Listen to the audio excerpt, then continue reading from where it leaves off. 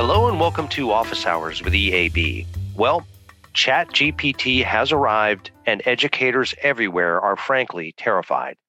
Many aren't certain whether they can ever truly know if any take-home assignment that gets turned in from this day forward reflects a student's own insights and grasp of the material, or whether the work was actually generated in large part by a computer algorithm. Our guests examine ways that colleges are adapting to artificial intelligence and attempting to chart a path forward that embraces the potential of AI to accelerate learning while guarding against the obvious risks. Give these folks a listen and enjoy.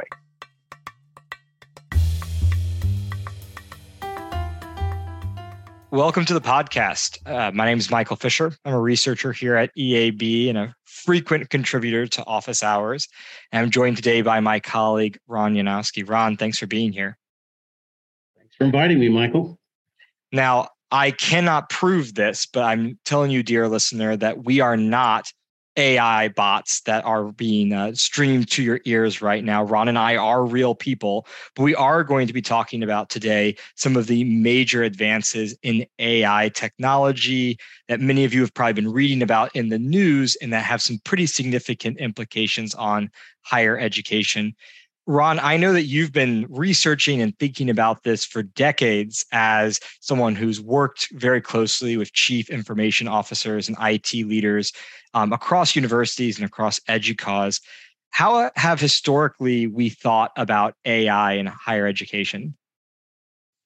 Well, Michael, you're right. The topic has been around for a very long time. In fact, the first work in AI was done in the 1950s. Demonstration projects at that time. And in fact, it had been conceptualized well before that. The famous paper where Alan Turing proposed a Turing test where you could find an intelligent agent that would be indistinguishable from a human being, establish that as one of the kind of classic tests in computer science. That was 1950. And there's been a lot of progress along the way, often linear progress, but I think things have turned quite radically in the last year or so. And a lot of that progress has been, for many people, summed up in their experience with ChatGPT. Historically in IT, we have seen a lot of these moments where it seemed like AI had turned a corner and it was suddenly capable of doing work that would open up whole new areas of application of the technology to practical problems. And often, unfortunately, those have turned out to be disappointments, or at least the technology proved not as powerful as you might have thought. So there has been a certain tendency to be skeptical about AI. And there's this notion that AI is, the technology of the future, and it always will be. But I think that we have reached a point where it is going to start to be able to take on cognitively complex tasks that previously we never really thought machine intelligence could do. And that's the moment that we find ourselves in. Certainly, there have been corporations and even some universities that have made advances in AI that are quite impressive up to this point.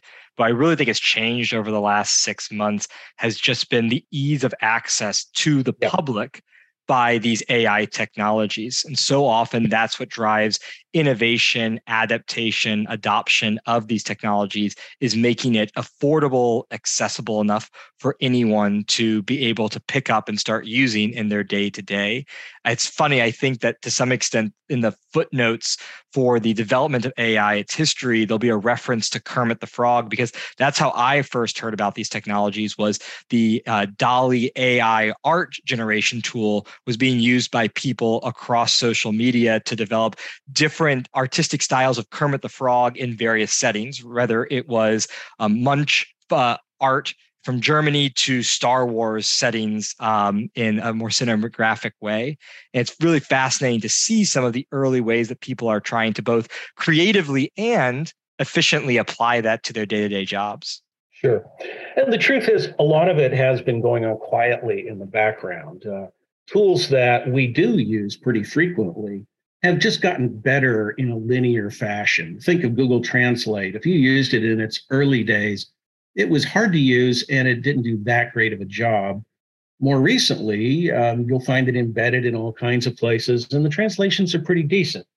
And tools like an Amazon Alexa or the Siri agent on your iPhone, they get better at a slow enough pace that you just get accustomed to them. I think with ChatGPT, and you mentioned DALL-E, and there are actually some other tools bouncing around out there, people are now getting their hands on things that have pulled together a lot of different strands of AI that were less visible before, but now they're suddenly coming together.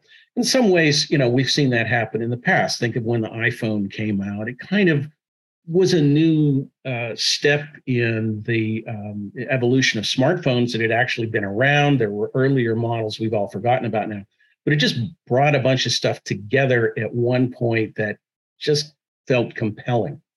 And I think that's where we're at with some of the new tools now in AI. And certainly Chat GPT may be the one that has truly mainstreamed the idea of AI. So maybe it's worth us pausing. And Ron, give us a sense of what exactly is this AI, what its existing capabilities are, why it seems so novel from a capabilities perspective alongside the relative ease of access that it provides people to playing around with these new types of technology. So ChatGPT is a product that's it has been rolled out. It was rolled out at the end of November last year by OpenAI, which is a company that Microsoft has made big investments in, as well as other players, Elon Musk being one of them. So there's been years of development behind this and lots of venture capital money invested in the product. ChatGPT uses a platform or tool that is a distinct, separate product from OpenAI called GPT.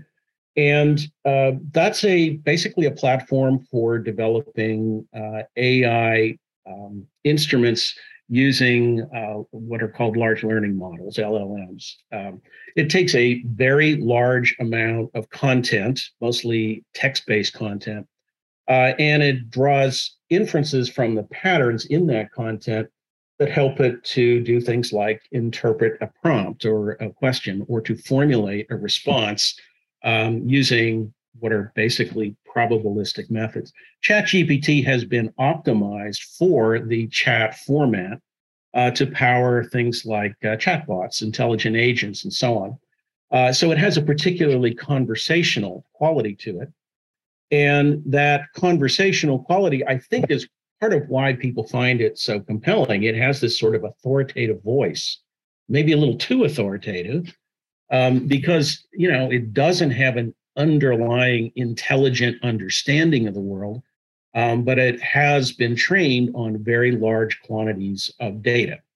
And so when you give it a prompt, it seems like it can answer questions from all different kinds of areas. In fact, it can write computer code and do lots of other sorts of things. So between the ability to interact directly with the agent without anything in the way, you don't have to buy something, just go online, create an account on OpenAI and start using the thing. And then the breadth of things that it seems to be able to do really does give you this feeling like there's an intelligence behind it. It's a bit of an illusion, and ChatGPT gets a lot of things wrong, in fact, but it does feel more like a conversational experience than probably previous tools that people are familiar with have. And certainly because it's a self-learning mechanism, the more data it collects from people participating in these early experiments, the more accurate and more responsive it should probably be over time. And that's why OpenAI has made it available that way. Now, ChatGPT, as it's used now, is trained on content through 2021.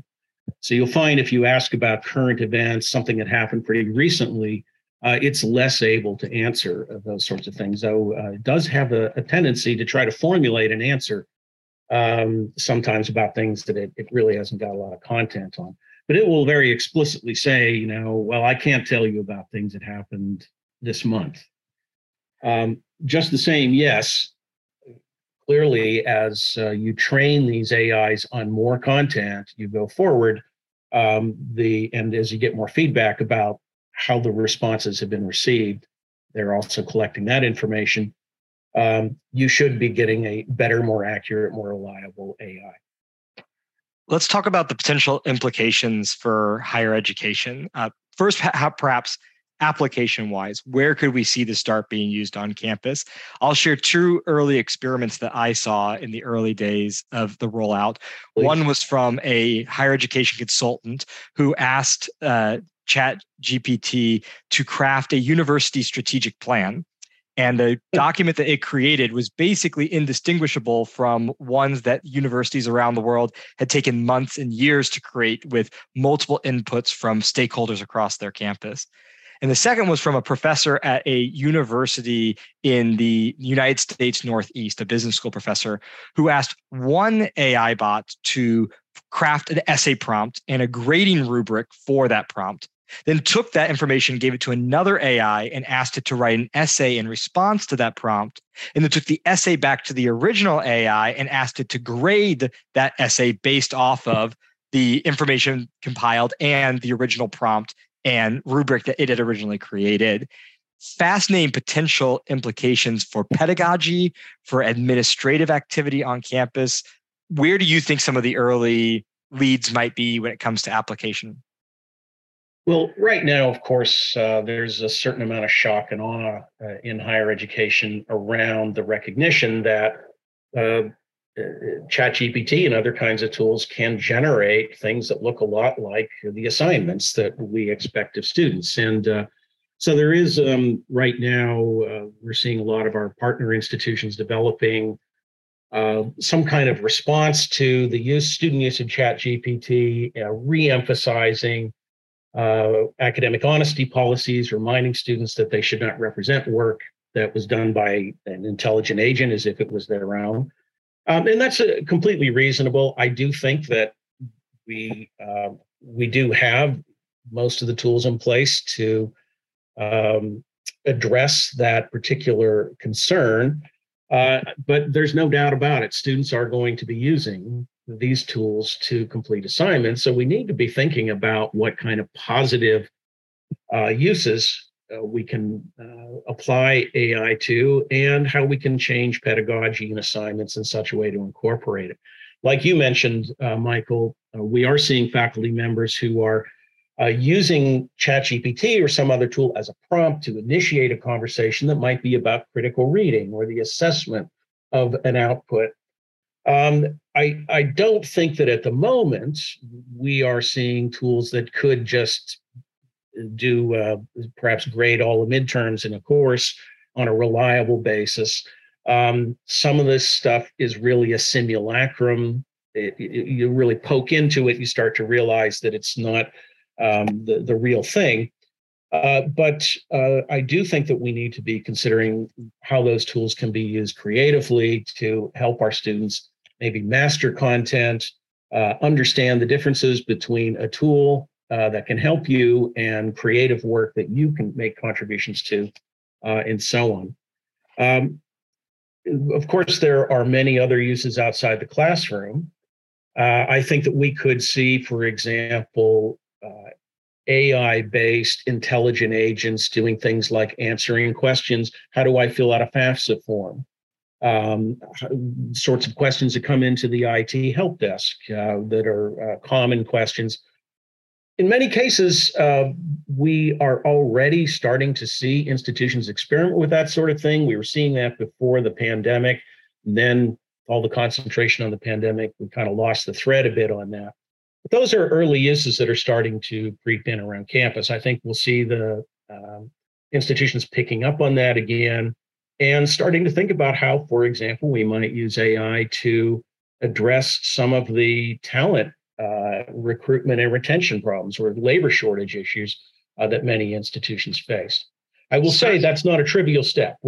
It's not straightforward to take the facility you see in ChatGPT and having it reliably answer questions about, say, financial aid in a way that you can really trust it to give your students good, solid information. Certainly some of the early corporate applications of this technology that might be able to port over to university life have been things like immediate translation, or taking initial contextual language and trying to make it sound more like a natural English speaker, or drafting first versions of job descriptions or communications and press releases that then a communication or HR specialist can make slight modifications and tweaks to, but speeds up the process of being able to take these out. But I certainly think there are going to be some major implications across the university's administration and functionality that blend academic and administrative life together. We certainly are hearing from the people programming these AI that they are trying to put in place safeguards that will create imprints or watermarks basically within outputs to prove that they are created by AI intelligence. But as this becomes more mainstream and more widespread, I suspect that the hackers and the innovators will always outpace the censors and the safeguarders. And so we may have to have a conversation if technologies like this are as commonplace a decade from now as a calculator is on an iPhone, about how do we do evaluative tests for writing? Do we have to put people in a room without technology, without access to the internet, and have them write things by hand or on a computer that isn't connected to the network to guarantee they were the ones who wrote it? Or perhaps the admissions essay will go away because there's no guarantee that the student who's applying was the actual one to write it, versus it was created very quickly by one of these artificial intelligences that are out there. And that will have major implications on how we admit, how we evaluate, how we support staff, and then the ways that we train people on the ethics and morals around using these technologies. Yeah, there are a lot of issues, really very fundamental issues about creativity, about reliability, and about just exactly when you can perceive that something is artificial versus real, especially since it has so much power to enhance what is at its core, maybe some kind of human contribution. You mentioned tools. There are already tools for detecting generated content from things like ChatGPT. I'm sure that those tools will get better. Our understanding is that Turnitin, for example, very familiar tool that a lot of instructors use to detect plagiarism, but they're working on detection tools. OpenAI has a toolkit for detecting it. So they have acknowledged all along that there is a need to do this. But the same sort of dynamic that we've seen in cybersecurity, where there's just a constant arms race between the ability to defend, protect, and identify cyber threats, evolves alongside the malefactors who want to do something bad, and their own technology gets better over time. I will put in one point of caution to our partners here, which is it still is a fairly labor-intensive and expensive business to train an AI to do a specific local function. It looks like ChatGPT can do all kinds of things, but if you wanted to do some particular thing reliably on your campus, we have found that partners that have done pilot projects in that area, they can succeed with it. It often takes time and labor resources, perhaps larger than you might expect, given the hype that we're seeing right now around the magic of AI. And certainly amidst all the awe and wonder, I think there's been a lot of doom and gloom response amongst the press, amongst some early respondents to this technology. But there are some really powerful and remarkable applications that will have a benefit on our university campuses. I think about sustainability and the ability for us to achieve our carbon net zero or ambitious green goals, and having AI support to make slight tweaks to utilities and building automation systems in order to rapidly make adjustments as people move through space, and being able to predict accurately where people might be, and so what spaces should be heat or lit at various times. That'll be extremely powerful, and maybe the only way that we're able to actually become carbon neutral or carbon positive in the long run, given the limited amount of resources there. There's also a potential implication for using the technology to try to jumpstart educational efforts and eliminate some of the barriers for people to have entry into things like cinematography or art or creative writing by giving people prompts and tools that they can use to put pieces together or try to sequence their initial concepts and ideas and have almost a assistant, a thought partner to bounce ideas off of and get the inspiration that they need to craft something truly creative and interesting.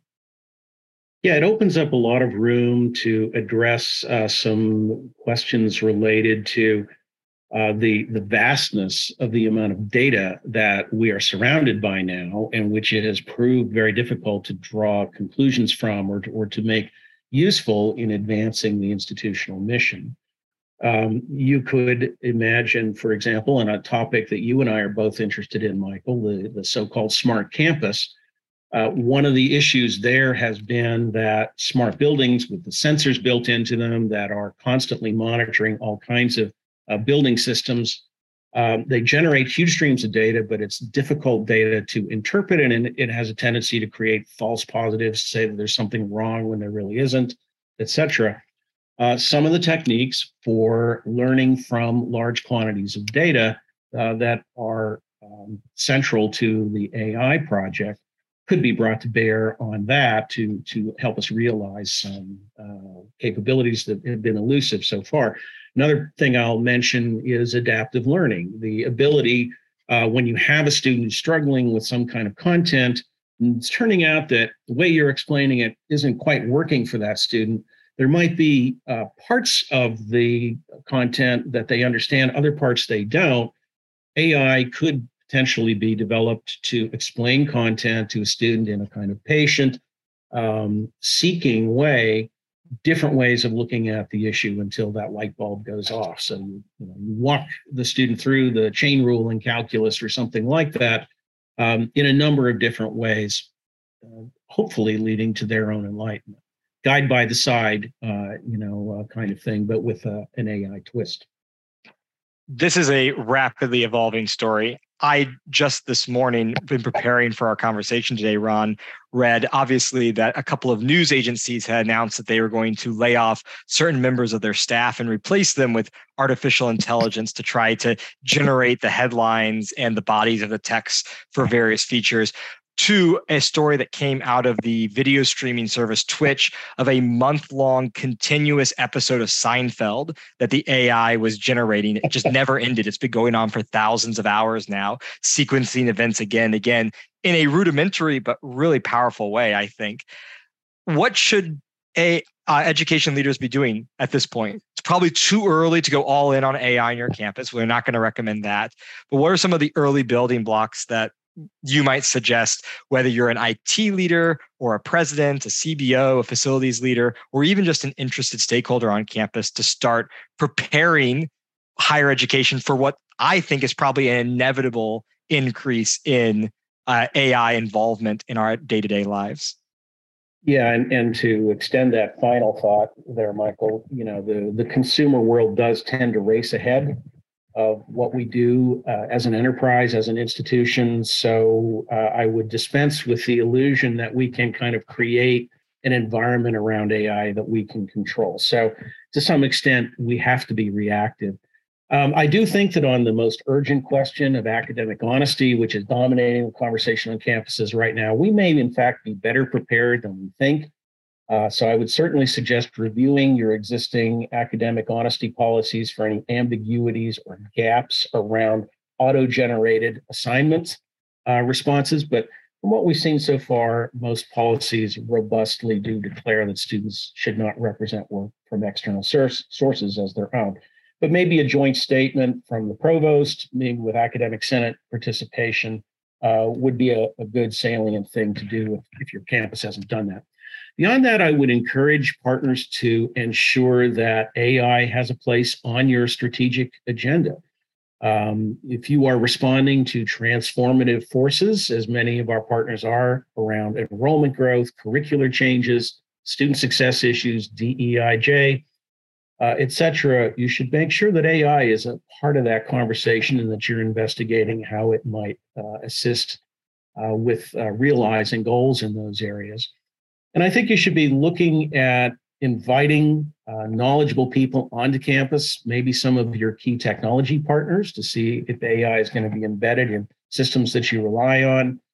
Maybe bring in some of the vendors that are entering the AI market so that you can learn better about them. And of course, technology advisory partners like EAB, just to help you understand how AI might fit into your institutional strategy. We also may be redesigning some jobs. You mentioned that in journalism, some of the what we might think of as entry-level sorts of jobs, generating routine content, are now, there are organizations contemplating generating that through AI. We may have similar kinds of job redesign opportunities on campus, and we have to think about how that's going to change the way that we're preparing students for the marketplace, the work marketplace themselves. So a bunch of different areas there. I can sum up also by saying that AI is a special case of digital transformation, which is a topic that's been very much on the minds of higher ed leaders in recent years, and EAB has a framework for developing the capabilities essential to successful digital strategies and digital transformation. So that's a line of work that I think is very relevant to the AI conversation. I think I would only add to those excellent immediate next steps for campus for leaders to take this opportunity to realize that we are on the cusp of something very transformative. And imagine if you knew back when the internet was first being developed, how much of an impact that was going to have on your campus across various ways. If you knew in 2007 what the iPhone was going to mean 15 years later, or if you knew at just the start of Facebook and Twitter and the social media movement, how disruptive that was going to be to the lives of your students and your faculty and staff, what would you have done early days to prepare yourself for that now inevitable future? We are potentially getting a taste of what might be a year, 5 years, 10 years from now.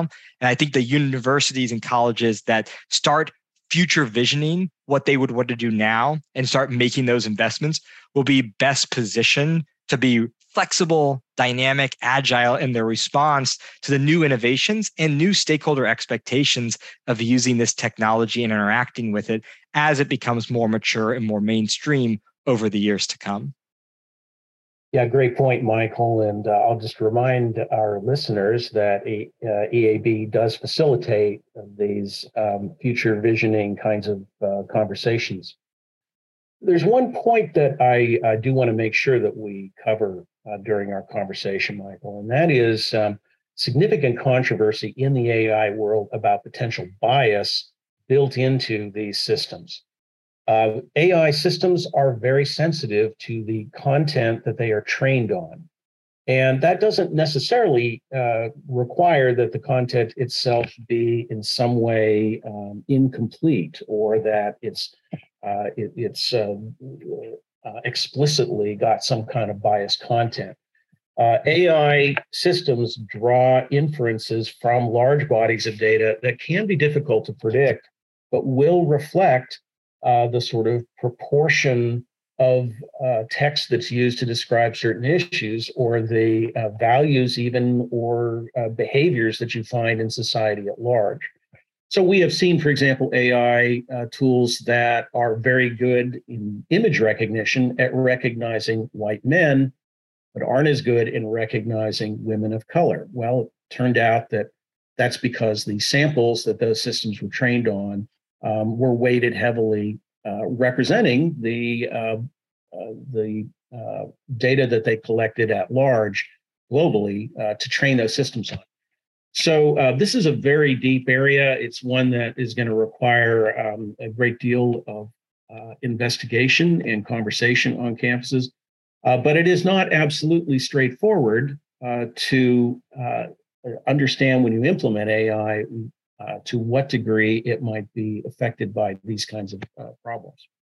And may very well be one of the key areas that higher education needs to be the leader and expert in working with the innovators and entrepreneurs in this space. Ron, so much more that we could chat about, not enough time today, but we're keeping an eye on this story as it develops. I'm sure that we might be on one of these conversations with all of you in the future to discuss the latest and the greatest in the evolution of AI in higher education. Ron, thanks for joining me today. Been a pleasure, Michael. Let's do it again.